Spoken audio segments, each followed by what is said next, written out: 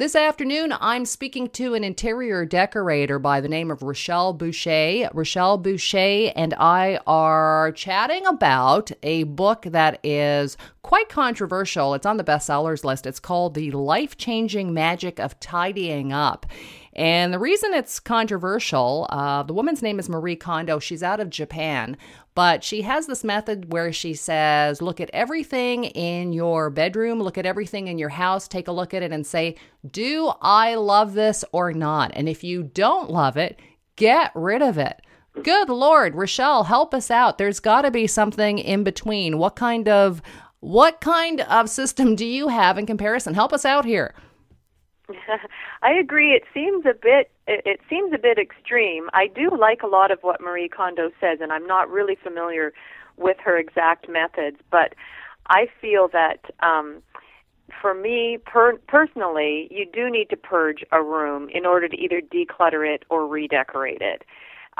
When you look at the room, there are so many different things in it that lots of them you don't need to keep in the room anymore, and you can donate them. I think if you're in a financial position where you don't need to sell your furniture, donating them is something really good to do, or give them away to friends or students. You can sell them, or you can reuse and repurpose them somewhere else in your room. Sometimes things are junk and you do need to throw them away. But I think you do need to purge and get rid of things. But I think the biggest thing in making a room livable is creating a system for living in that room and keeping it tidy and keeping it orderly. If it's not easy, we won't do it. And I have an example in my house. When you walk into it, we don't have a mudroom, and most people enter, because we're Canadian, we come in and take our boots off at the back door. No one ever uses my front door. You'd think I didn't have a front door. So people come in and they use the back door. So everyone uses the back door. I put a big basket, which is beautiful. It's aesthetic. It's nice. It doesn't have a lid, where the kids in the wintertime can throw their hats, their coats, their mitts, their scarves into that basket.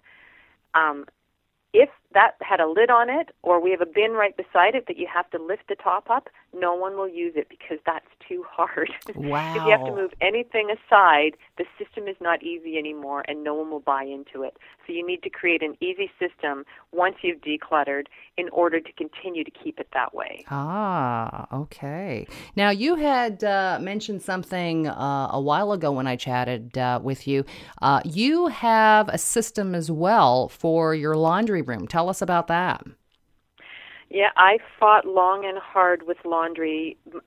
It's one of my weak points, and I finally found a system that worked for my family. There were 4 of us in my family, so I have 4 laundry baskets. Inside each one is a littler basket for unmentionables and socks and whatnot, and each person has their own. So I immediately fold laundry when it comes out of the dryer, and every person's goes into their basket, and then they're responsible for putting them away.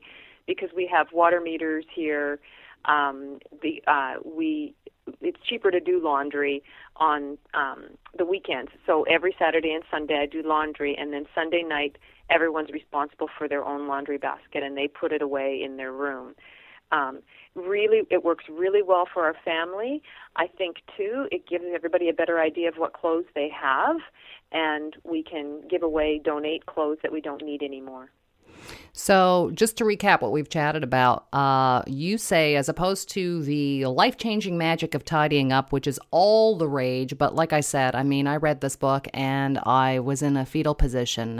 Japanese declutterer, tidier, she tidies up. Her name's Marie Kondo, and she's an interior decorator. But you say, you know what, be a little bit gentler with yourself. If I'm right, you say donate, dispose, or reuse.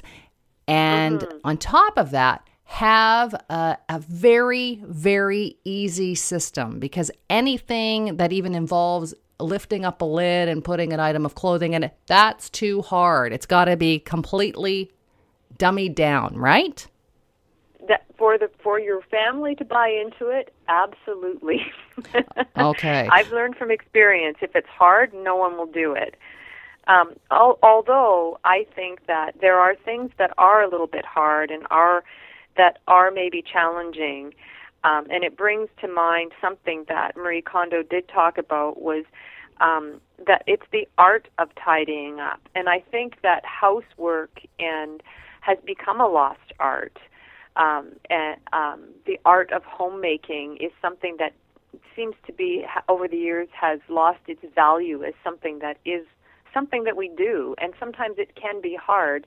And I think in those instances, I like to look at it as a routine that it's almost a Zen or a meditative process. I get up every morning and I make all the beds in my house, and I really enjoy the process of doing that. As I'm doing that, I throw away, take out dishes and things that have accumulated in the room, and laundry, put it in the bin. I know I probably shouldn't be doing it for my children, but I like the way the room looks when I'm done, and I feel very good about my house. And it's a routine, and it's almost Zen-like, meditative, to do something like that and keep that routine going. So here's the major question then. There's lots of busy moms and dads out there that are saying, that sounds fantastic. How much time do I have to allot to a Zen moment of tidying up? Does 10 minutes do it, or does it have to be 20 minutes or half an hour? What is that period of time that people can lock onto and say, yeah, I could do that? Well, I think when your kids are younger, I think it probably takes a little more time because they have accumulated a lot more stuff. For me, 5 minutes. And I have arranged my bed making so that we have a duvet with a duvet cover on it and a bottom sheet, and that's it. So making the bed is really pulling that up and arranging pillows, and then picking up clutter from the night before. It doesn't take long when you do it every day. So for me, I go around to each room. I have three rooms that I do, and it takes about 5 minutes. And I feel very, very good. Again, going back to it's easy, right? Otherwise, I wouldn't do it. Exactly. So keep it simple, stupid. Or it's routine. What's that? Or it's routine. You make it a routine. And so because you do it every day, it gets easier. Mm-hmm. But I think of my grandma, and I think of homemakers that I've known, one particular amazing one that comes to mind, that, when I look at how deftly they did things and how it was their job, and it was there was an art and a science to it, and it was valued doing housework. That's what I like about Marie Kondo, is she talks about no one taught us how to tidy up. No one really taught us that homemaking was an art or a science that could be valued. And I think, I think of one particular homemaker that I've always admired.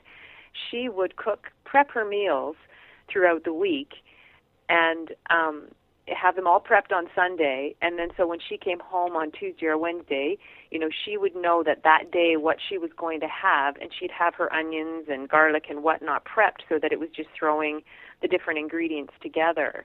That was an art. That was a science. That was something that was really valued. It was work in itself. And I think we kind of lost that, that when it doesn't feel valuable what you're doing, you don't really do it. So I think you have to give some value to the fact that, tidying up and doing housework isn't something you just get through. It's a valuable thing for you and your family. And when it's got some meaning, you might be more apt to do it as well.